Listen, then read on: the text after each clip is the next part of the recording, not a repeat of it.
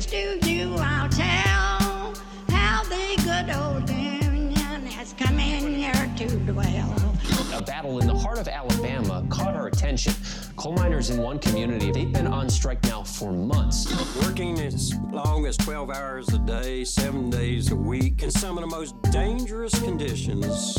I really think that the labor movement is the single greatest force for democracy in the history of the United States. The story of Alabama is a story of not just resilience, but of militancy. I say no contract, you say no code.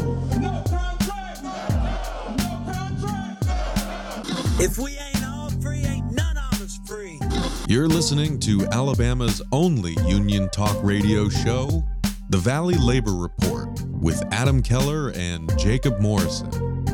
Hello, Tennessee Valley. This is The Valley Labor Report. My name is Jacob Morrison, here not with my normal co-host, Adam Keller. We've got Ben Joe filling in the studio. Appreciate him filling in for Adam today. What's up, y'all? What's up?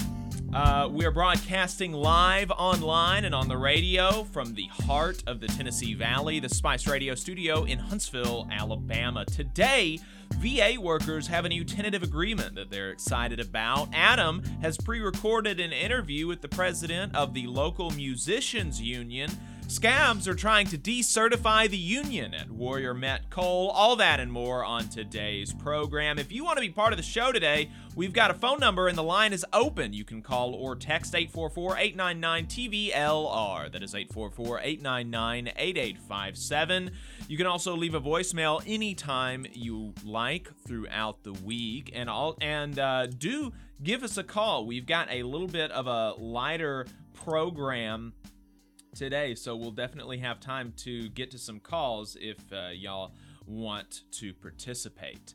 If you haven't gotten enough of us by the time that we wrap here on the radio, or if you just want to see what we're up to throughout the week, then you can find us anywhere you find anything online, particularly at our website, where we just broke the news about the decertification petition being filed by Scabs at Warrior Met yesterday, with Kim Kelly writing the article.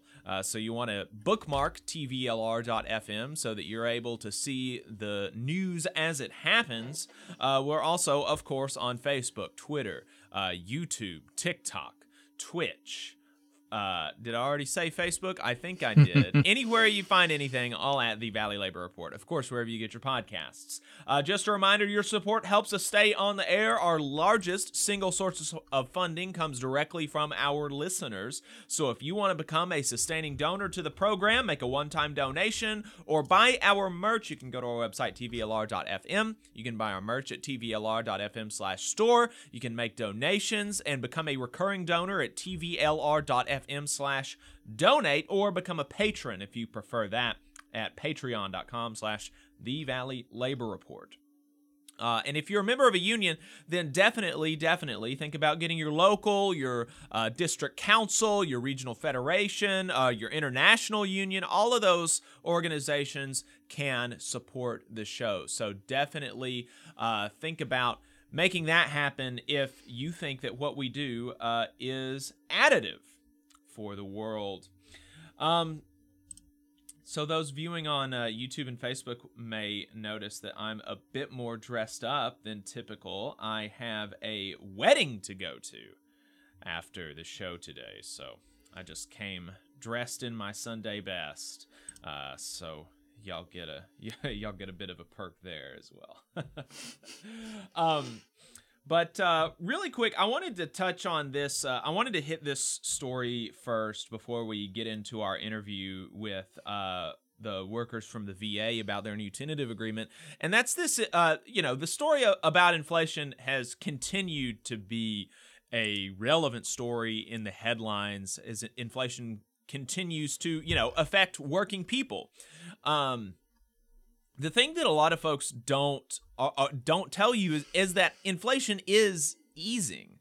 And it's important to understand that, not to say that, oh, okay, it's easing now, we shouldn't be doing anything to tackle it anymore. Of course, there are more things to be done, because inflation sitting at 5 to 6% is still a lot more than it needs to be, especially when wages are only rising at 3 to 4%, right? So it's still difficult, but it's, 5 to 6% inflation is a lot different than 10% inflation. And it's important to recognize that, because if you don't recognize that, then you get the justifications for the Federal Reserve continuing to raise interest rates like they did last week. And the raising of interest rates is specifically the mechanically and logistically what that does is it makes it more expensive for businesses and workers to borrow money. Makes it more expensive for businesses to borrow money,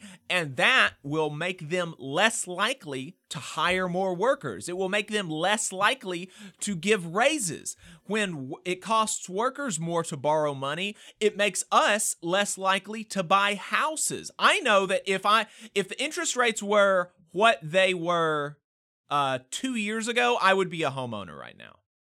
I absolutely would be, because I saved up with a specific purpose for a whole year of buying a house. And then all of a sudden the interest rates skyrocket and my monthly payment would be, while putting 20% down, like $300 or $400 a month more than it would have been if I had put 3% down 2 years ago, right? So and so what happens if we don't buy houses? Well, less houses get built. Increasing the interest rate, the explicit purpose is to quote unquote cool the economy. Quote unquote cool the economy. And it's specifically aimed at attacking wage growth. Specifically because of all of the causes of inflation. You got to think about all the causes of inflation. The war in Ukraine, supply chain shocks, the labor shortage, all of this type of stuff, all the work that needs to be done that is not being done because we don't have the money to pay people. None of those things are going to be attacked by increasing interest rates. None of them. Increasing interest rates isn't going to stop the war in Ukraine. Increasing interest rates isn't going to bring the price of gas down, but it will decrease wages. It will increase unemployment. And they just did it again last week, despite the fact that inflation has outstripped wage growth, according to the New York Times in an article published yesterday, for 22 consecutive months. And that's not inflation has outstripped wage growth for 22 consecutive months. That's not coming from some lib think tank.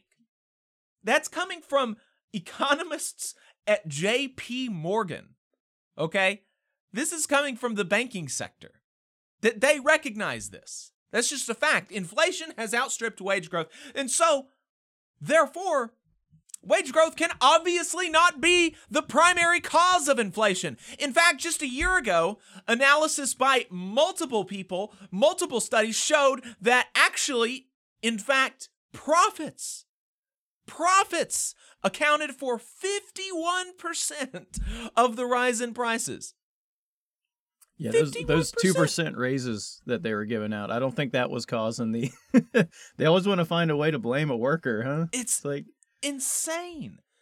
And so according to the Federal Reserve's projections, with their increased interest rate hikes, inflation will drop to between 3 and 4% by the end of the year, accompanied by a jump in unemployment to 4.5% from 3.6% today. That is a loss. Their goal, this is what they are going for, is a loss of 1 to 2 million jobs. 1 to 2 million jobs that originally Trump appointed Jerome Powell and then Biden reappointed Jerome Powell is aiming for. And the Fed is also projecting economic contraction over the remaining 3 quarters of the year. I mean, this is just, it is a war on working people, because working people, they think, amazingly, have it too good. This is what the people who run our society think about us. They think that we have it too good, and that instead of attacking profits, instead of saying that the people at the top, who, again, according to analysis, 51% of the rise in prices came from profits, increased profits. 51% of the rise in prices. That means if you bring profits down to normal historical levels, you actually you cut the inflation rate in half. In half. Just by doing that, just by bringing profits to the historical norm. But they want to bring wages down instead of doing that. It's crazy. It's crazy. Jerome Powell needs to be fired. Biden needs to fire Jerome Powell and get somebody else in there, somebody who is not intent on destroying working people. It's absolutely wild. Absolutely wild. We're going to go ahead and take a break really quick, though. We're going to be right back, and we're going to talk to some bargaining team members from the VA. About their new tentative agreement, the workers' new tentative agreement with the VA. So looking forward to that conversation. Stay tuned, folks. You're listening to the Valley Labor Report. IBW 558 is like a great football team. You've got to have the aptitude, skills, and knowledge to outperform the competition. If you're a non-union electrician, now is the perfect time to get off the sideline and join our team. We have the absolute best wages and benefit package in North Alabama and Southern Tennessee. It's because our team stands together, bargains together, and our families benefit from it. With immediate openings, you have the opportunity to see why the IBW is the right choice. Support for the Valley Labor Report comes from the International Federation of Professional and Technical Engineers Union. Learn more by visiting www.ifpte.org. The attorneys at Maples, Tucker & Jacobs have stood with the working people of Alabama for over 40 years, providing skilled legal representation for your workplace injury claims. When you are injured on the job, it can be a scary time. The attorneys at Maples, Tucker & Jacobs have the experience to guide you through the process to make sure that you and your family are properly taken care of and your rights are protected. If you need help, call the attorneys at Maples, Tucker & Jacobs at 855-617-9333 or visit online at www.mtnj.com. No representation is made that the quality of legal services provided is greater than the quality of legal services provided by other law firms. Support for this program comes from the International Brotherhood of Electrical Workers, Local 136 out of Central Alabama. Learn more at ibew136.org. Attention union members, membership organizations, podcasters, or anyone with a payment processing need. The future is here, and your organization needs to be prepared by working with Unionly. With Unionly, your union or organization can take payments on a mobile device, eliminating processing fees, giving you a better price than other payment processing methods, while at the same time supporting a union-friendly business with a specialized skill set to meet your needs. Your members will thank you when they pay their dues at their convenience without waiting in line to deposit cash or check. Start preparing for the future today by calling 206-595-8631 or visiting unionly.io. Are you looking for a better future, a career that can have you set for life, and to be a part of something that's bigger than yourself? If you are, then consider a skilled trades apprenticeship with the International Union of Painters and Allied Trades. The work of IUPAT is all around us, from the industrial painters who work on the bridges to drywall finishers, floor coverers, the glazers who install the glass in our skylines, and so much more. With an IUPAT apprenticeship, you earn while you learn and receive benefits while learning the trade, including a pension. We provide world-class education free of charge. That's right, no student debt. Our starting salaries for apprentices that graduate is above the national median salary with benefits for entire families. And you have the flexibility to take your trade wherever you'd like in the country to work. IUPAT District Council 77 covers our entire region, so give Adam Booth a call at 205-603-3142 for more information. Again, that phone number is 205-603-3142. Come build a better future with us today and join IUPAT. The sign hit the city like a bolt of lightning. You know the photo. It's iconic. Marches in the streets, holding a simple sign with a simple message. I am a man. The I Am Story podcast explores the fight that inspired those words, how a group of sanitation workers in Memphis stood up and made history. They don't see us as men and women. Go to IamStory.com or wherever you get your podcasts to subscribe.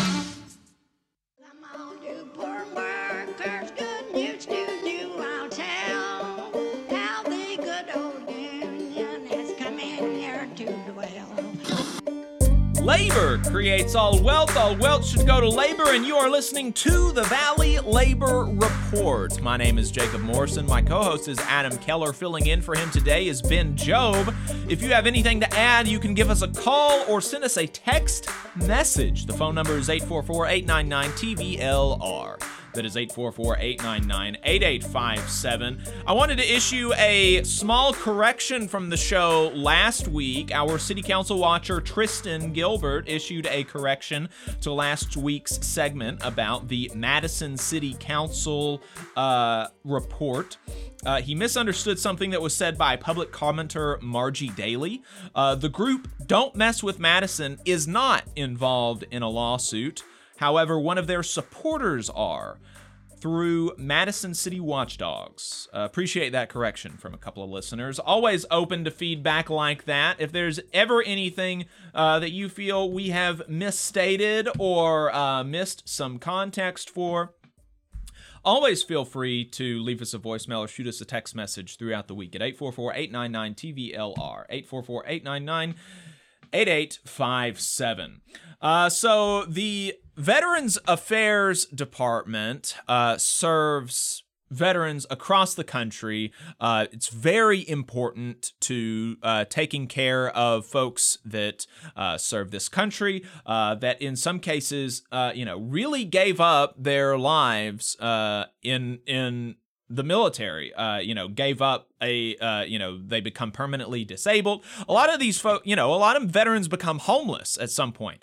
And so ensuring that they have health care is a very important thing, and ensuring that the workers who take care of them are also taken care of is very important, because much like teachers, their working conditions are the students' learning conditions. Well, VA workers, their working conditions are veterans' healing conditions, and so it's important that that they are taken care of so that they can take care of our veterans. And they have the VA Council bargaining team has just announced a tentative agreement covering 291,000 employees at the VA, making that the largest public sector contract in the country.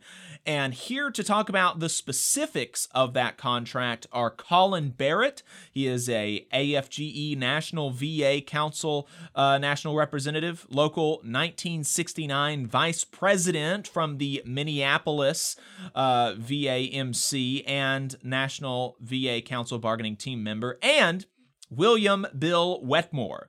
He is an AFGE National VA Council 3rd Vice President, Local 17 Secretary and Treasurer, and Council Bargaining Team member. Colin, Bill, welcome to the Valley Labor Report. It's good to be here. It's good to have you. It's good to have you. So before we get into this contract, Bill, could you talk to us about the work that you do in the VA?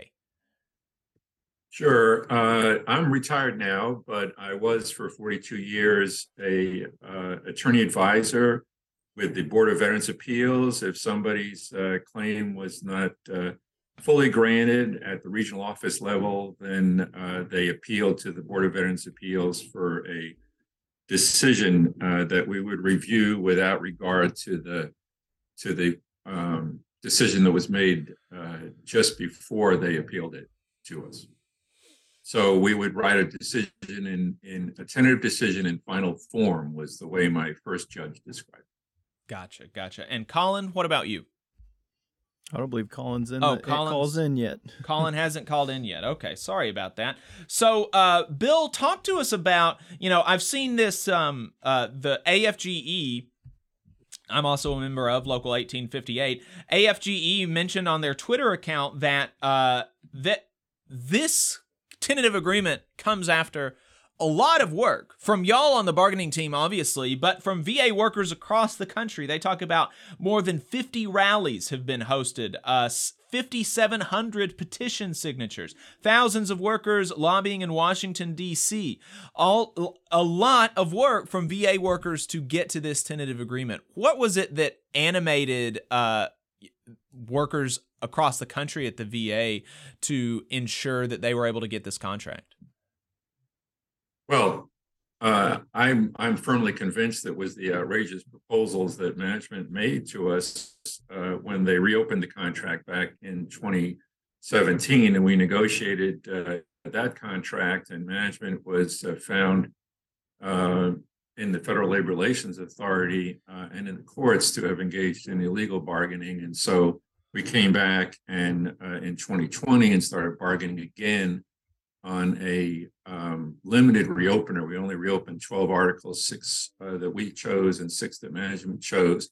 Meanwhile, there was a sidebar discussion going on, which culminated in a meeting that I and several other members of the bargaining team, including Colin, attended with the national president of AFGE and on the other side, the secretary of the Department of Veterans Affairs, as well as the chief negotiator for the department and notable other figures, including general counsel representatives of the department.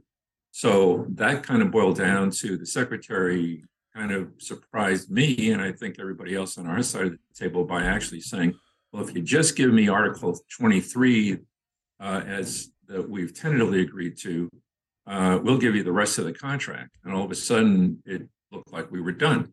We were scheduled to bargain on a schedule of 2 weeks on and 2 weeks off for until 2024. But now it looks like the bargaining is completed and we'll have a contract in effect for 3 years that is changes in Article 23 and some conforming changes in other parts of the contract that will see us through well. I think for the good of the bargaining unit, we've made a good deal. It's not everything that we wanted, but it's not everything that wanted either. So I think it's a deal that both sides have agreed to. We've got signatures. And so we'll be moving forward with ratification process and then agency head review. We expect ratification to go forward smoothly, and we expect agency head review to go forward smoothly. And we'll have a new contract in sometime in the summer. That's great to hear. And just remind folks and remind me about how the bargaining process started. This has been a 5.5-year process that began under the last administration. Correct. Yes. Their initial proposals, and they've gone through several chief negotiators. We've had Alma Lee, who's the president of the council, has been our chief negotiator throughout this process. And MJ Burke, Oscar Williams, and myself as national officers. And I should mention Kathleen Pachomsky, April Brazil, Steve Grogan, Colin Barrett, and as well as our attorneys, Thomas Dargan and Ibiden Roberts. We've been involved all along in this process from the beginning, from back in late 2017 when they reopened. And we've been struggling with their proposals. As I said, we've litigated them and prevailed. Their proposals were in simple terms out illegal. And so it's been through the efforts from the ground up. We're a union, and so we strongly believe in solidarity and all the efforts that have been made by our people in the field, the rallies that you've mentioned, the petitions that have been signed, the trips to Congress to try and bring the department some reasonable level of participation in this process have finally paid off. Well, that's great to hear. And at one point during the last administration, they tried to implement some of these proposals over before or without completely bargaining over it, right? Correct. That was I guess the main argument that we had and why we prevailed in court, because they illegally implemented. They illegally implemented across the federal government, not just for us, but we are second to the Department of Defense with a total of over 400,000 employees. As you mentioned, 291,000 represented by AFGE and the National Veterans Affairs Council. So they implemented that. They kicked us out of our offices. They took away our official time. And they took away all of our equipment to contact employees. So it was a very trying time for several years where we had to all kind of work as labor representatives on our own time on Saturdays and Sundays, and before and after our tours of duty. I retired in March of 2020 and took on a lot of the local work for a while there until we finally got our time and our space and our equipment back. But yes, very trying time. And again, all of it found to be illegal. The departments had to pay hundreds of thousands of dollars because they did the wrong thing. Mm-hmm. Right. And so in this new contract, let's talk about some of the things that we won. What would be, a couple of your big highlights that you think your members are going to be most excited about? Well, we've kept everything in the contract. The contract is rolled over except for Article 23, which is it's a merit protection article, and but so we're still fully representing all of the doctors, nurses, the technicians, all the way down to housekeeping are fully under our due process provisions of the contract. I think people are going to be happy about that. That we have basically still kept involved in pre-decisional matters, and we're fully negotiating at every level of the department to make sure that workers' rights are fully protected. And another thing that y'all were able to do is maintain telework rights, which has been something that, under this administration, presumably we could imagine that they wouldn't be attacking telework, but in some cases, there are some managers that are, and certainly the Republicans in the House, are trying to pass a resolution attacking federal employees for telework, despite having absolutely no evidence that telework has actually affected the performance of federal workers or any workers for that matter. But I'm sure that's for the ones that are eligible for telework. I'm sure that this comes as a relief. It does. I couldn't agree with you more, Jacob. Yeah, the Republicans have a bill in Congress called Show Up. The fact is, the statistics are there. The department has never been so effective at taking care of veterans' health care. They've never been so effective at taking care of veterans' benefits. And the Cemetery Administration continues to perform at an outstanding level. Evaluators over, I think, 98%, one of the leading segments of the whole federal government. So yes, telework is very important. Obviously, we have a lot of people who have to put their hands on veterans and treat them. And a lot of people that have to come in and, as I said, housekeeping, grounds people, painters, everything to keep this organization moving effectively. It depends on every part of it. But a lot of our people, we had a lot of telehealth care. We have a lot of people in the benefits side who, while many of them do have to see veterans one-on-one, many of them can do their work from home and are doing it. And as I say, the statistics show that the department has never been performing at a higher level. Right. And you also mentioned the AFGE mentioned in their in some of their media about this that they have that y'all been able to protect workplace health and safety rules. Expand on that a little bit. So we have, I think arguably the most important thing that any union can do is provide a safe environment for the employees and the people that we represent. And management wanted to attack several sections of that of our Article 29, which is pertaining to health and safety in the work environment. They felt that they wanted more management flexibility, more discretion to affect things at the workplace that we have been defending for many years, since 2011, when we signed this current contract. And so, yes, so people get to properly report and abate problems with asbestosis, with mold. People get to be protected against the hazards of the environment, things like laying electric line in ditches. It's a myriad of problems that happen on the work site. The most dangerous or the people that get injured the most at work turns out to be registered nurses. That's my understanding. I haven't those stats, but again, we represent about 60,000 registered nurses, and we need to make sure that we're properly protecting our healthcare workers against the dangers of the environment. And the last thing that I wanted to make sure that we touched on is the streamlined hiring process. President Everett Kelly mentioned in the press release that actually the VA has oftentimes lost qualified applicants due to the quote lengthy hiring process. So talk to us about what the hiring process looks like before the VA and what applicants can expect it to look like going forward. Well, I wish we'd solved all the problems in the hiring process. That would require some legislation and some change in OPM regulations. And I'm not sure that we want to speed it up so much that we hire people who aren't as good as they should be. But I couldn't agree with National President Kelly more that we do need to streamline the process. We've been working with the department to hire fast and hire right. Mm-hmm. Both of these are crucial to the hiring process. We have given the department several tools that they asked for.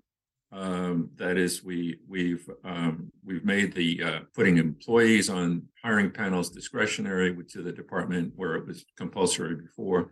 We thought that it was a good idea to have people who do the work be involved in hiring people who are going to do the work.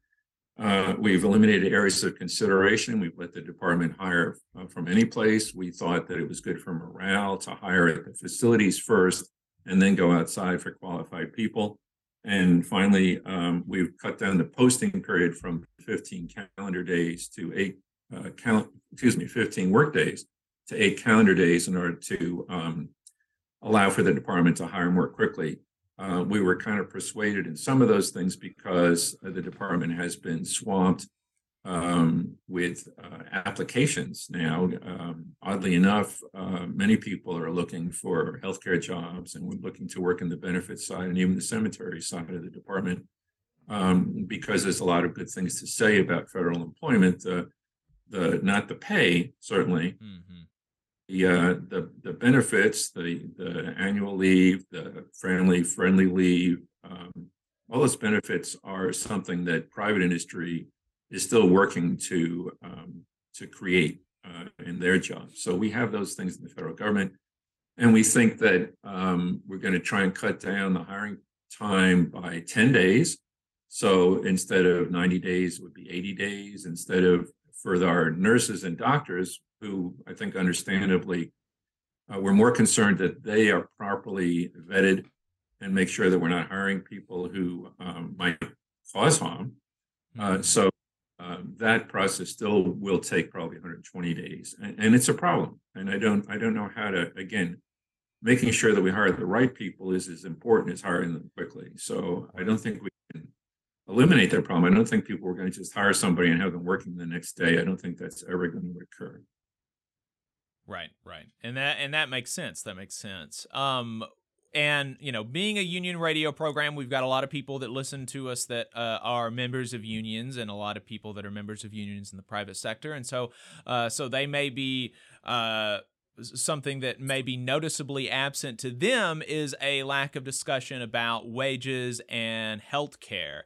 And so the difference between private sector and federal employment is that for federal employees, the salary and those healthcare type benefits are actually set by Congress, right? But that doesn't mean that AFGE is totally, out to lunch on VA workers' pay and healthcare and retirement. Talk to us about some of the efforts that y'all have on ensuring federal employees get those additional benefits as well. Yeah, Jacob, you're right on point as far as that goes. And as we've been so entirely through this program, I appreciate that.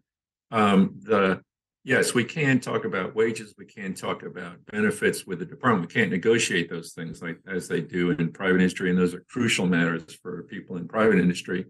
One of the advantages of it is that there's no discrimination in terms of wages. Women who hold a GS-8 job or a GS-15 job get paid the same as the men. But so what we can do, and we do, and it's part of our three-legged approach to representing employees, we negotiate, we litigate, and we legislate. And so we spend a lot of our efforts and energy and money trying to get Congress to see the value of improving working conditions in terms of pay and the benefits of insurance and health care that VA employees, in our case, VA employees, but of course, if we prevail, then everybody, all federal employees benefit from it. Absolutely. Well, Bill, I appreciate your time. Is there anything else that you think folks ought to know about this contract, or what AFGE is doing, what our VA workers are doing in AFGE? No, I think that you covered the ground very successfully, Jacob. I appreciate the opportunity to spend some time with you, and I hope that your listeners have benefited from my observations. Bill, I appreciate your time. Bill Wetmore, AFGE National VA Council, 3rd Vice President, Local 17 Secretary and Treasurer, and bargaining team member for the National VA Council. Thank you for your time. Appreciate it. All right, folks, so we're going to go ahead and move on to our next topic, and we're going to hit this, and then we're going to go to a break and be back with a really great interview that I'm looking forward to listening to. It was pre-recorded by Adam Keller with the president of the American Federation of Musicians Local 80, who represent the orchestral workers at the Huntsville Symphony Orchestra. So that's very cool. You know, we've been over the last few weeks kind of highlighting some maybe non-traditional quote-unquote union workers. People. Adam mentioned this in an interview with America's Workforce. Highly recommend people go and check out America's Workforce with Ed Flash Ferentz, just generally speaking. But definitely you want to go and check out Adam's interview. He did a great job. But one of the things that he mentioned is that, there's this conception of union workers as, and really frankly, I would say even workers in general, as big, burly construction men with hard hats, right? But that's, those people are important, and those people are union workers, and those people are workers, but they're definitely not all or even the majority. In fact, the most common union member in the country is a black woman. Demographically, the most common, the modal union worker in the United States of America is a black woman.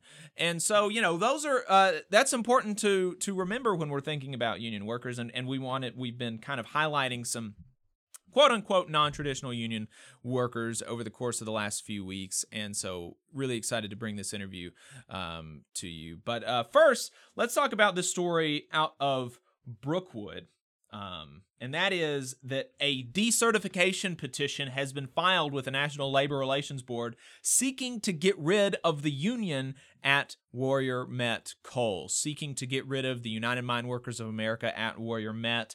Kim Kelly has the full story at TVLR.fm, so you'll want to make sure that you check that out. But just to lay out the process for you of decertification, and then we'll get into a little bit about the specifics of this story, but the process of decertification is largely going to be the same as the process of certification, meaning that if you're in a union workplace and there is an interest in decertification, then you have to file an election petition showing with at least 30% support, meaning that at least 30% of the bargaining unit has signed on to the petition requesting the election. That's called a showing of interest. And then if that showing of interest is met, there will be a decertification election where you will vote yes or no. We want to be a part of the United Mine Workers of America. 50% plus one to oust the union. And so that's how that would happen. And it's important to note, especially in a decertification election, it's important to note in a union certification election as well, because company unions are bad, but it's particularly even more relevant when we're talking about decertifications. And what I'm talking about is that company collusion is illegal. It is illegal for management to be behind, to be actively supportive of a decertification attempt. Because it's also illegal for management to be actively supportive of a union election as well. Because under the National Labor Relations Act, the formation or dissolution of a union is to be the sole domain of the workers. The workers are the ones who are supposed to have the choice whether to be or not to be in a union. It's not, it is, I think wrongly, the National Labor Relations Board under McKay has decided that that it is okay for employers to share their feelings about unionization and hold these captive audience meetings and try to indoctrinate their employees into anti-unionism, indoctrinate their employees into union bigotry. But so that's legal, but it is not legal for an employer to go around saying that you should vote, that you should have a union here. You should put forward this union campaign to donate it fiscally or anything like that. And I say that's important to note because obviously an employer is going to be in favor of a decertification, right? And so there's every incentive for them to be involved actively in a decertification campaign. That's just generally, but not only generally, we've actually been made aware of allegations that the person who filed the decertification petition, that person almost certainly being a scab, a replacement worker, somebody who scabbed on their brothers and sisters in Brookwood who took their jobs during the strike. That decertification petition was allegedly filed by an employee that was escorted by a supervisor to the filing office, which which I think that alone, if that proves to be the case, the decertification petition is going to be thrown out. The UMWA has told Kim Kelly that they intend to contest this this decertification petition on among other things grounds that that management is behind it and that's illegal. And so they are so I think that's actually probably likely that the decertification petition gets thrown out, but it is just a it's really gross, especially after, this long strike and after the UMWA has sent an unconditional offer to return to work. I mean, the UMWA has basically said, look, okay, the strike hasn't worked. Our members need to get back to work. We want to get back to some sense of normalcy.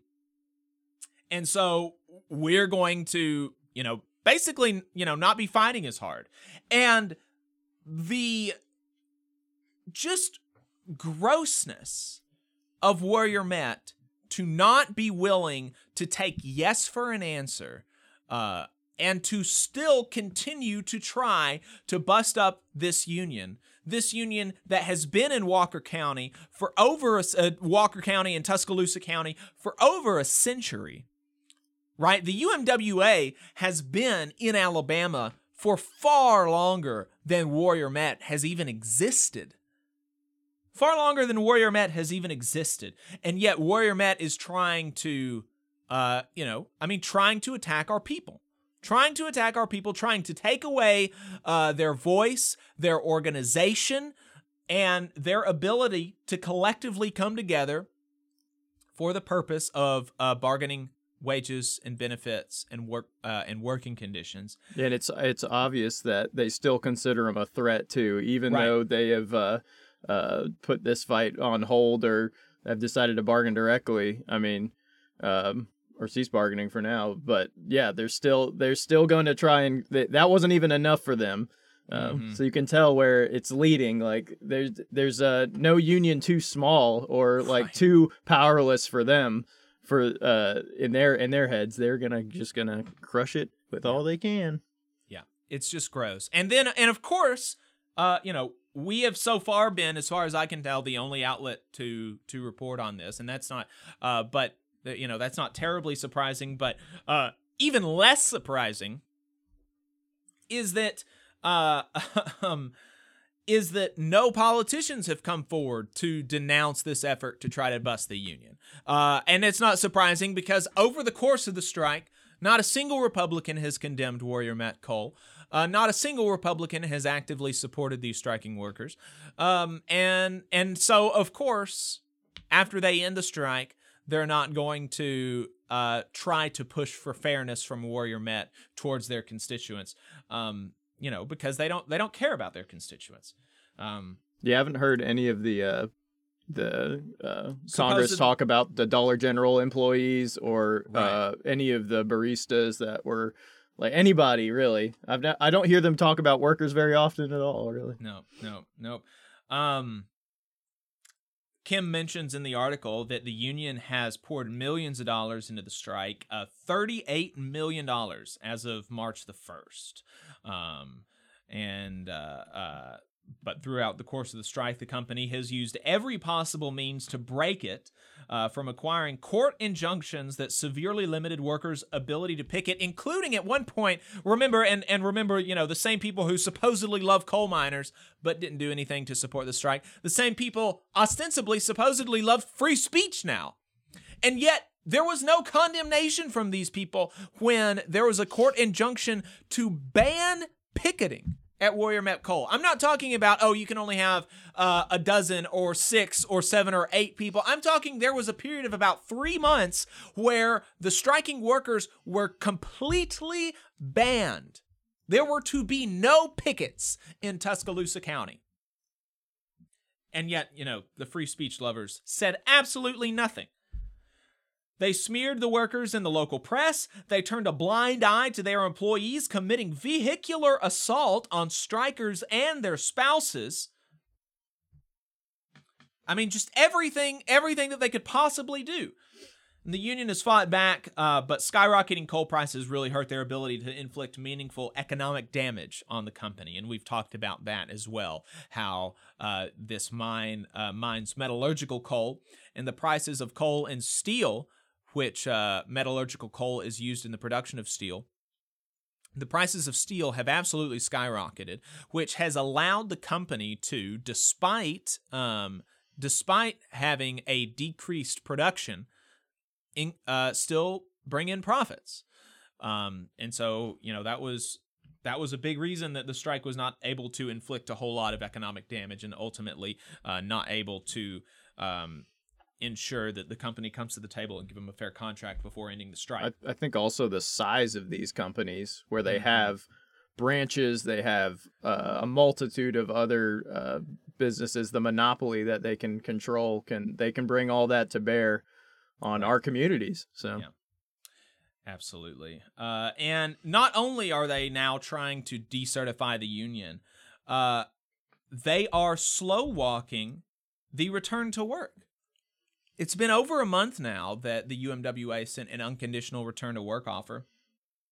But currently, only 273 UMWA members have returned to work. They've slowed down the return process, and they've only been scheduling a handful of physicals per week. It's just, so the company slow walking the return undoubtedly contributed to the miners' frustration. And one UMWA staffer believes that Warrior Met is actually intentionally trying to stir up discontent and animosity towards the union, in part through this slow walking the return. So just a really, really gross display from Warrior Met and the Scabs down in Brookwood, Alabama. Pittsburgh Dude 87 says, I wonder if the Scab got paid 30 pieces of silver. And honestly, I'm not, I don't doubt it. I would not doubt that at all. If you have anything to add, you can give us a call, 844-899-TVLR. That is 844-899-8857. We're going to go to a break really quick and be right back with Adam's interview with the American Federation of Musicians, Local 80. Stay tuned. There's a lot of talk about a shortage of workers, but that's not the case with IBW 558. We have provided our customers over 3,000 workers and performed over 3 million man-hours in a pandemic year. With 8,000 OJT hours, 900 classroom hours, OSHA 30, and a state license, our members receive the equivalent of a master's degree. That's what makes IBW 558 the right choice for your electrical needs. Look us up at Facebook or at IBW558.org. Support for this program is provided by the International Association for Machinists and Aerospace Workers, Local Lodge 44 in Decatur, Alabama. Learn more at iamaw44.org. Support for this program also comes from the Ironworkers, Local 477. So if you are looking for contractors with lower than average EMR and TRIR, they tell me that if you need to know what those mean, then you will. Or if you need to supplement a workforce at any level for any amount of time, short or long term, if you need ironworkers that come trained and certified at no extra cost, or if you need workers from superintendent down to general laborer, and you're looking to start work on a project, or you're unhappy with your current contractor situation, you need to call my friend Jeb Miles with the Ironworkers Local 477. They only work with the best in the business, vetted contractors, and can do all kinds of jobs, from roofing to steel and bridge erection, from welding to heavy rigging, from structural repairs to machinery alignment, and much more. They supply manpower on 4 of the 5 largest projects in North Alabama, so you know they're legit. If you need good quality, safe, efficient, diligent, and knowledgeable workers on your job, then you need the Ironworkers Local 477. Call Jeb Miles at 256-383-3334 or via email at local477@bellsouth.net, and make sure you tell them that you heard about them on the Valley Labor Report. We're the nurses, firefighters, and claims representatives that help keep our government services running. We respond to natural disasters. We care for our nation's veterans, and we investigate discrimination in the workplace. We are federal and D.C. government workers, and we are proud to serve the American people. Working in more than 70 agencies across the government, we know we can fulfill our mission because our union has our back. Learn more at afge.org. Paid for by the American Federation of Government Employees, AFL-CIO. The Laborers International Union of North America, Local 366, is proudly recruiting North Alabama workers to work construction and nuclear plant maintenance. If you're interested, please contact Donna at their training center to start the process. That phone number is 256-415-7452. Again, that phone number is 256-415-7452. No experience is needed. Free training is offered, but you must be able to pass a background check and a drug test. Local hiring that grows our community with good-paying jobs that have benefits is their mission. Live better, work union, Local 366, feel the power. Support for this program also comes from the Mid-South Council of Retail, Wholesale, and Department Store Union. Learn more at rwdsu.info. Do you work in an auto manufacturing plant? Are you tired of taking pride in your work without getting the respect you deserve? Consider joining the fight to unionize. Auto workers across the industry are coming together because with a union, we can negotiate for the pay, benefits, and security that we deserve and can help sustain our families. In union plants, workers bargain for long-term wage increases, competitive bonuses, and more affordable benefits. You can join the growing wave of organizing today. Find out more and contact us at Uniting Auto Workers on Facebook or contact UAW Region 8 in Lebanon, Tennessee by going to www.uawregion8.net. That's www.uawregion8.net. A better future is ours.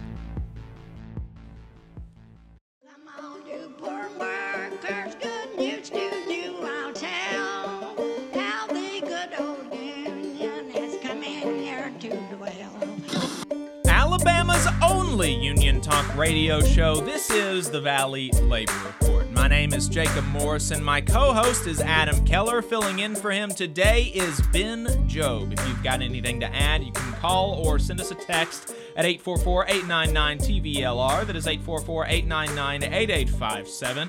Got the text from Infinite Content about Blackstone Group buying up San Diego's affordable housing and hiking up rent prices. Absolutely disgusting stories, and highlighting the importance of social housing, of public housing, and the importance to the need to do a lot more of that, frankly.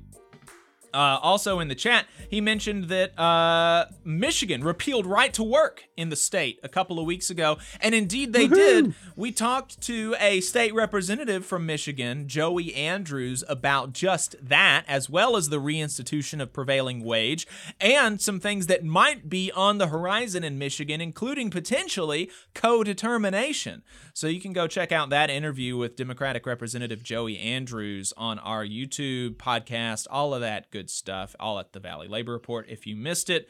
So let's go ahead and get to this interview that Adam conducted with the local American Federation of Musicians. Let's go ahead and play that. All right, folks, you are listening to the Valley Labor Report. We are Alabama's only union talk radio show. My name is Adam Keller, and I am here with Taylor Brown from the AFM Local 80 right here in Huntsville. Taylor, good morning. Thanks for joining us. Good morning. Pleasure to be here. Absolutely. So let's start with an introduction. Tell us a little bit about yourself, who you are, your background with the union, and how long you've been with the union. Well, I'm a double bassist based in Chattanooga, Tennessee. I am the principal of the Chattanooga Symphony and Opera and a professor at UT Chattanooga. I freelance a little bit as well in the non-classical scene, kind of doing bluegrass and country stuff. And I am the president of AFM Local 80. Cool. And how long have you been president? I think I've been president for like 3 or 4 years, but I've been doing rep work at a lot of different levels for about 10 years. Oh, great. So did you get involved with the union pretty quick once you entered the classical music scene, or was it something that developed over time? Well, my introduction to the union in the classical scene was I won a part-time job in Canton, Ohio, and the guy sitting next to me was the union steward, and he said, "Hey, you have to join the union." And I said, "Sure." And then through being in different orchestras and kind of developing, I got a little bit more involved in what was going on. And when I got in Chattanooga, they asked me to be a delegate for a player conference. And from there, it started really building my education, and I got myself more involved in the everyday working of the orchestra. Right. And I love those delegate positions because that's often a good way to get introduced and meet people. And so anyone who's listening, who's, getting just now getting involved in their union, whatever industry it may be, keep your eye out for a delegate opportunity. Great opportunity to network. So tell us about AFM Local 80. Who are your members? What do they do? And where do they perform?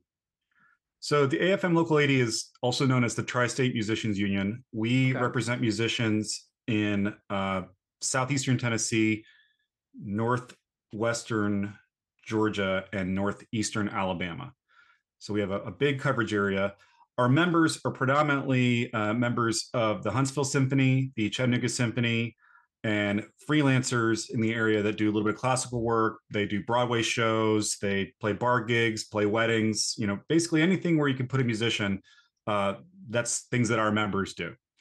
And from there, not only do we negotiate contracts with these symphonies in our jurisdiction, we also assist freelance players with contract support and negotiating support and training for them, and general education. And we kind of, like any union, serve as a balance to the reality of the market, and that employers can do a lot against one musician, but it's harder for them to do whatever they want against a group of musicians.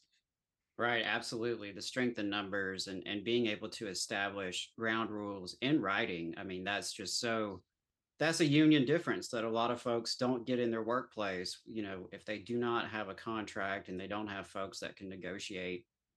So that's fantastic to hear that, we have union musicians at the Huntsville Symphony, at the Chattanooga Symphony, and, folks in our area are predominantly in the Tennessee Valley. So, that's a great thing. And you mentioned it already a little bit with what y'all do at AFM 80, but why is that important, the work that y'all are doing for your members?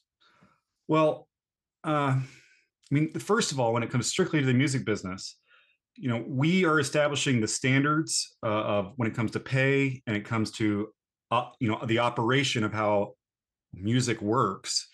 And then within that, we're also, beyond that, we're also preserving this art form through making it a viable career. There's plenty of people in the world that just want to play music and are happy to do it. But what pushes it to its highest levels is creating it as a career and giving people the time to be creative by having, when they do their work, they make a good amount of money. They can make this the bulk of what they do and concentrate on it.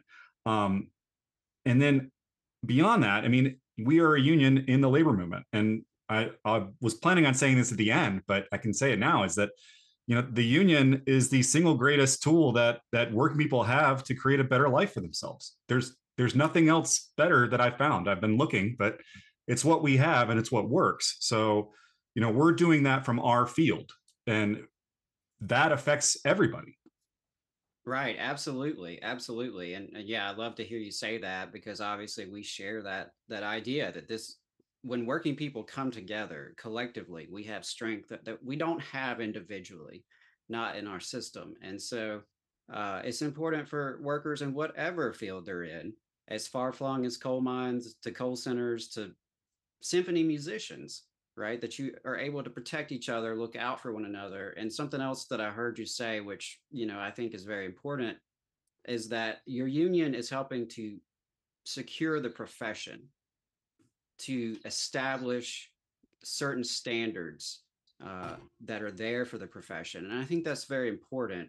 A lot of times, unions get a bad reputation for their role in the workplace and things of that nature. But what I have found, and what I think you have found, is that unions are a way to raise the bar and to keep the bar high, and to ensure that folks can make a living doing what they're passionate at, what they're skilled at.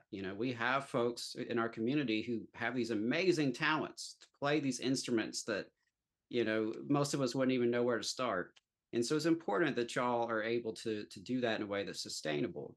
And so that not only can we enjoy it as attendees and as guests, but we can take solace in knowing that y'all can earn a livelihood, performing for us. And that's huge. That's huge.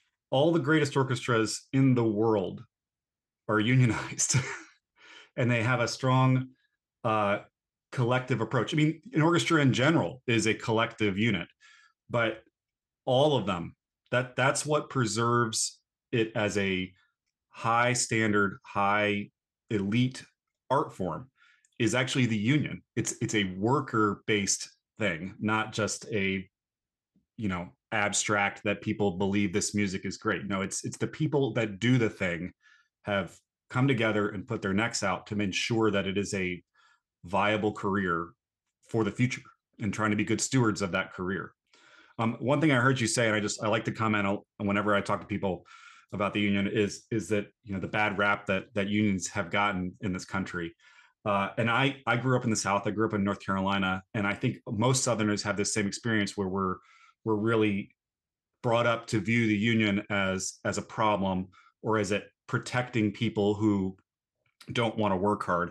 But I've worked in union environments, I've worked in non-union environments, and you can't tell me that both don't have people within the workforce that maybe don't work their hardest. You can't tell me in a non-union environment where you look at people and you can't say that people are dragging their feet. It happens in every workforce. The difference between a non-union and a union workforce is that everybody in a union workforce gets the same fair treatment. And that's basically it. So yeah, if people are not wanting to work at the level that the collective wants to work at, they can be dealt with in a non-union environment. I mean, in a union environment, but they're treated with dignity. They're given a chance to remedy, which is all that people really want. People are going to have good days and bad days. In an orchestra, as a tenure musician, I have the freedom to try to play things in a way that, and take risks. And sometimes those risks are going to lead to a failure on stage. I have the protection and the dignity for that to be recognized as not who I am, but instead I took a risk and now I'm going to remedy it and be better the next day. And that's really what I think is an essential part of kind of debunking that argument that unions protect weak people. We don't. We protect the profession and make sure the profession and the professional is treated with dignity. Right. Absolutely. Yeah. You said some really powerful things there. And, a couple of things that come to mind would be, you mentioned the symphony and how it is a collective effort. And I think that's really just cool to think about. And to me, it just makes sense that y'all would have a strong union, because you are working in collaboration and in cooperation with each other. Like, that is what you do. There is no symphony of one, right? So right. I think that is an essential piece of it. But I'm reminded of, educators and other professionals who are unionized, who need that protection to be able to fully maximize their talents and their intellectual skills. And if you're a teacher, having the security to know that you can go out on a limb and experiment and do new things with your students to see what works, right? And what you're speaking to is that basic level of due process that unions fight for. Right. We don't fight to defend poor performance, because ultimately that's a reflection on ourselves. None of us want that in this movement. What we want is the due process. And as you said, to ensure that folks are treated with dignity and respect, and that when there are problems in the workplace, we have some established ground rules on how to solve that, as opposed to just at someone's whim. And I think that is very important. And as you speak to it, it gives people some comfort in doing their job to the best of their ability, frankly. Yep. And trying to push their job to be their ability to be better within their job, and without the consequences, really not consequences, but the whims of a manager who maybe even in their best intention getting pressure from elsewhere to do things. We're all people here, and people are fallible. But our systems that we create should help support the fallible people, not just a arbitrary idea of what, work is. Right. Absolutely. And, I think it's important for folks to hear that from different perspectives. It's easy for folks to think that unions are, just for auto workers or just for coal miners, but anyone who is reporting to a boss. Yep. Anyone who doesn't control their labor, and in particular when you're working with other folks, there's a need. And so yeah, I really appreciate you saying that. And one thing I also wanted to make sure we address this morning is, if someone's listening and they're interested in being a union musician, if they're interested in getting into this career field, do you have any thoughts to share with them? The easiest place to join the union is to go to afm.org. That's our national website, and from there there's a button on there that says join, and inside there you can find the local that's closest to your geographic area. And if you're in the Huntsville area, you're looking at local 80, and that's us right here. You could also email me at afm80president@gmail.com, and I'd be happy to tell anybody the truth and what I think about what we're doing here. I have a big mouth when it comes to what I do, so I'm happy to share and happy to listen to people that disagree with me. I have no problems with that. Right, absolutely. So do you all have anything exciting coming up in terms of performances, especially like in the Huntsville area? As a member, I'm not a member of the Huntsville Symphony, so I really don't keep track of everything they do. Sure. I mean, the things that I'm most excited about from the union perspective is that the Huntsville Symphony just ratified a 5-year agreement. Ooh, after that's great news. Yeah, it is. And after nearly a year of negotiation, which is really exciting. It was some challenges at the beginning to do it over Zoom, and but in doing that, I think there was a lot of strength built on the committee, the members of the orchestra, and a lot more education and vision when it comes to what direction we want to see the orchestra go in from our perspective, the musician's perspective. Management, even the best managements and most well-intentioned ones, will not have the interests of the workers at the forefront of their mind. They can't. And right. It's not a indictment of them. It's just more of, that's our job. We keep our interests at the forefront and we push those. And through negotiation and bargaining, we come to a consensus. We come to an agreement of where we are right now and where we want to go in the future. And it's really it's a peaceful and beautiful way to keep everything what we do, whatever type of work, going forward, which is what ideally America is supposed to be about, right? We are supposed to be compromising and for the sake of going forward together as a unit. Right, absolutely. Well, I am really excited to hear that about the contract, and I think the Zoom bargaining is something that a lot of unions have had to experience in the last couple of years, and it has its pros, it has its cons for sure. But I'm glad y'all were able to work through that. So you've got a 5-year agreement. Was there anything about the agreement that you're particularly excited about or proud of?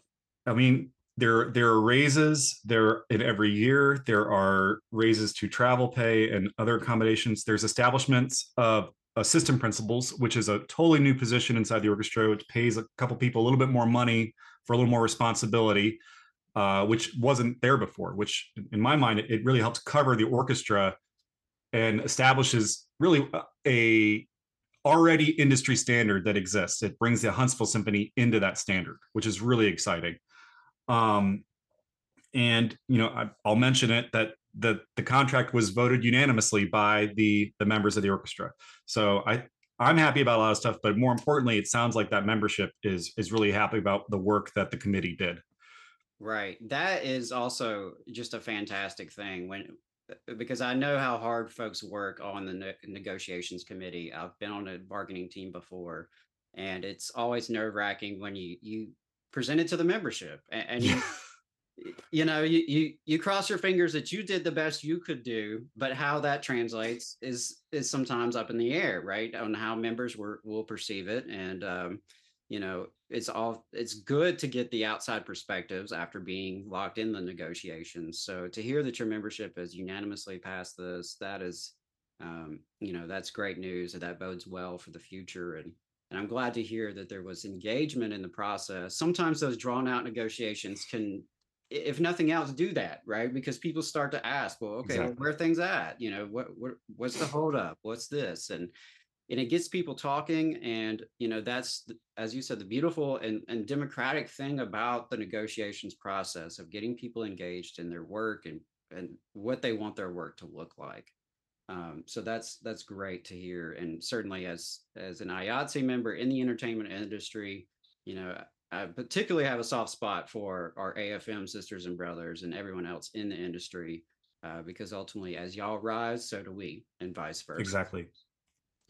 And I always appreciate and prefer working environments where IATSE's there. I trust the expertise of them when I'm on stage, not just to like make what I'm doing sound good and look good.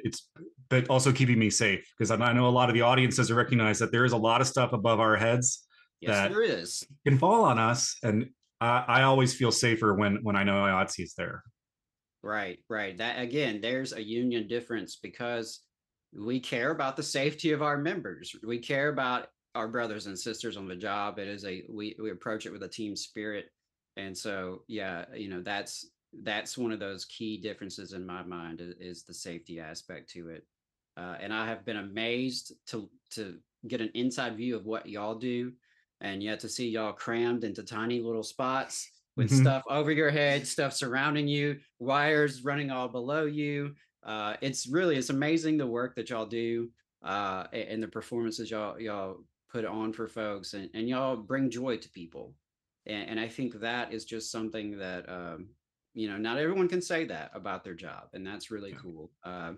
And one last thing that I'll say, that your comments made me think of professional athletes, because professional athletes, that's one group of folks in our society we can look at and say, okay, they are hyper talented. They have a unique skill set that very few people do, and because of that, they command large sums of money in their salaries typically.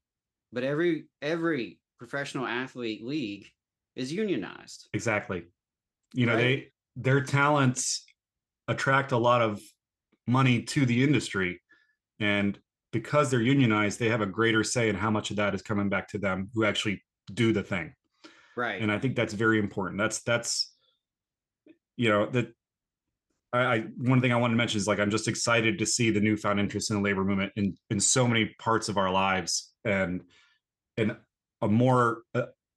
greater resurgence of understanding of what your work does and the value it produces, and how you can have a say in what your share of that work is, what that money of the benefit, the profit of that work is really exciting to see. Right. Absolutely. Because at the end of the day, there's no game without the athletes. There's no performance without the musicians. And there's no performance without the stagehands and everyone else who goes into that production. Just as there's no coffee without the baristas. Right. So I think we are seeing that resurgence, and I love to see it. And I love that it's happening, as you said, all over in different industries, from musicians to coal miners to auto workers to baristas. It's a fabulous thing to see working people feel empowered and work together to be empowered together. So, Taylor, was there anything else you wanted to share this morning that I didn't ask you about? No, I think we hit a lot of great stuff, and I'm really excited, and I really appreciate you asking me to do this. And it's like exciting and cool to see that Huntsville, Alabama has a labor radio station, or Alabama in general has a labor radio station. That's really cool. Yeah, absolutely. Well, we're out here. We're trying to spread the gospel of solidarity, and we are always happy to highlight local unions in our area. So for those of you who are interested in music, go check out our brothers and sisters with AFM 80. If you are interested in entering the career, you know where to go now. I'll add one thing on that. If you guys, union brothers and sisters, don't be afraid to come to orchestra concerts and other, like, that's your easiest place to see unionized music, is the orchestras in your area, particularly Huntsville. It has a sheen of elitism and whatever, but really that's not what it's about. We're working people playing music for working people and for all people. But it would be great to, if you believe in buying union items, come support union musicians by coming to our shows. No matter, don't be afraid to cross the barriers that are falsely put in place. They're not really there. I'm so glad you ended on that. Yes, absolutely. Yeah, I echo those comments 100%. Well, Taylor, thank you so much for speaking with us on the Valley Labor Report. Thank you for the work you're doing on behalf of your members. And we send our love and solidarity to AFM Local 80, and y'all hit us up anytime. Thank you for having me. Absolutely. All right, folks. Just wrapped up that fantastic interview from our great Adam Keller about the with the American Federation of Musicians Local 80. Really enjoyed it. Sounds like folks in the chat did as well. On some of the preamble that I gave to the interview, there was some conversation about that in the chat. First from Jimmy 2 Cent in the chat saying, I've heard people say that the only real working class, quote unquote, is comprised of factory and construction workers. Nonsense, which is meant to divide the working class. And indeed, that's definitely the case. If your idea of the working class, or I've heard the term productive laborer, only includes factory and construction workers, you are artificially dividing working people, and you are making it more difficult for us to come together and fight for all of us. And I think most of our jobs are service industry, really, right? In the U.S. Yep. And now some of this. It is obviously to the benefit of the owning class, but some of it does come from within the working class itself, as Free American 2020 mentions, that many non-factory/construction workers don't want to be called unionists. They have quote-unquote associations, and Adam mentions that that's definitely right, particularly with some educators in Alabama being in a professional association, not a union, and the AEA better not catch you pretending they're a union because they find that offensive. And it's really sad. I don't think that's obviously not an attitude that all or maybe even most teachers that are affiliated with the AFA or the AEA believe, but that's something that the leadership believe. And so yeah, really enjoyed that interview. And love showing the diversity of working people. And you can find more Adam's solo projects, more of Adam's solo work on Thursday morning with Shop Talk. That is a new podcast, a new program that we are putting out as an Adam solo project every week, every Thursday morning, focused solely on labor history and education. So there's going to be some like union training type stuff. He had a show devoted to how to get engaged as a new member of your union. He had an interview with Joe Emanuel Hall of Labor Notes and talked about some of their Stewards Corner articles. And then the labor history is the thing that I'm most excited about.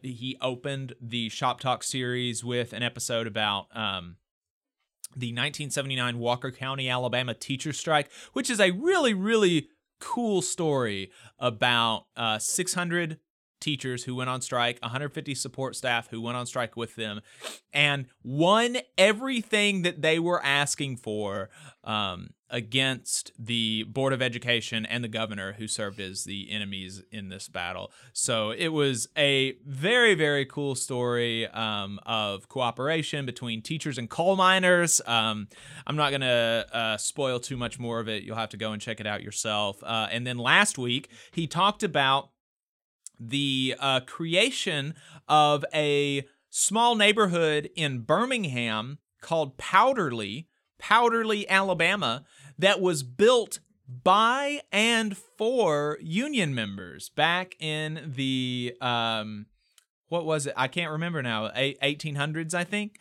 by the Knights of Labor.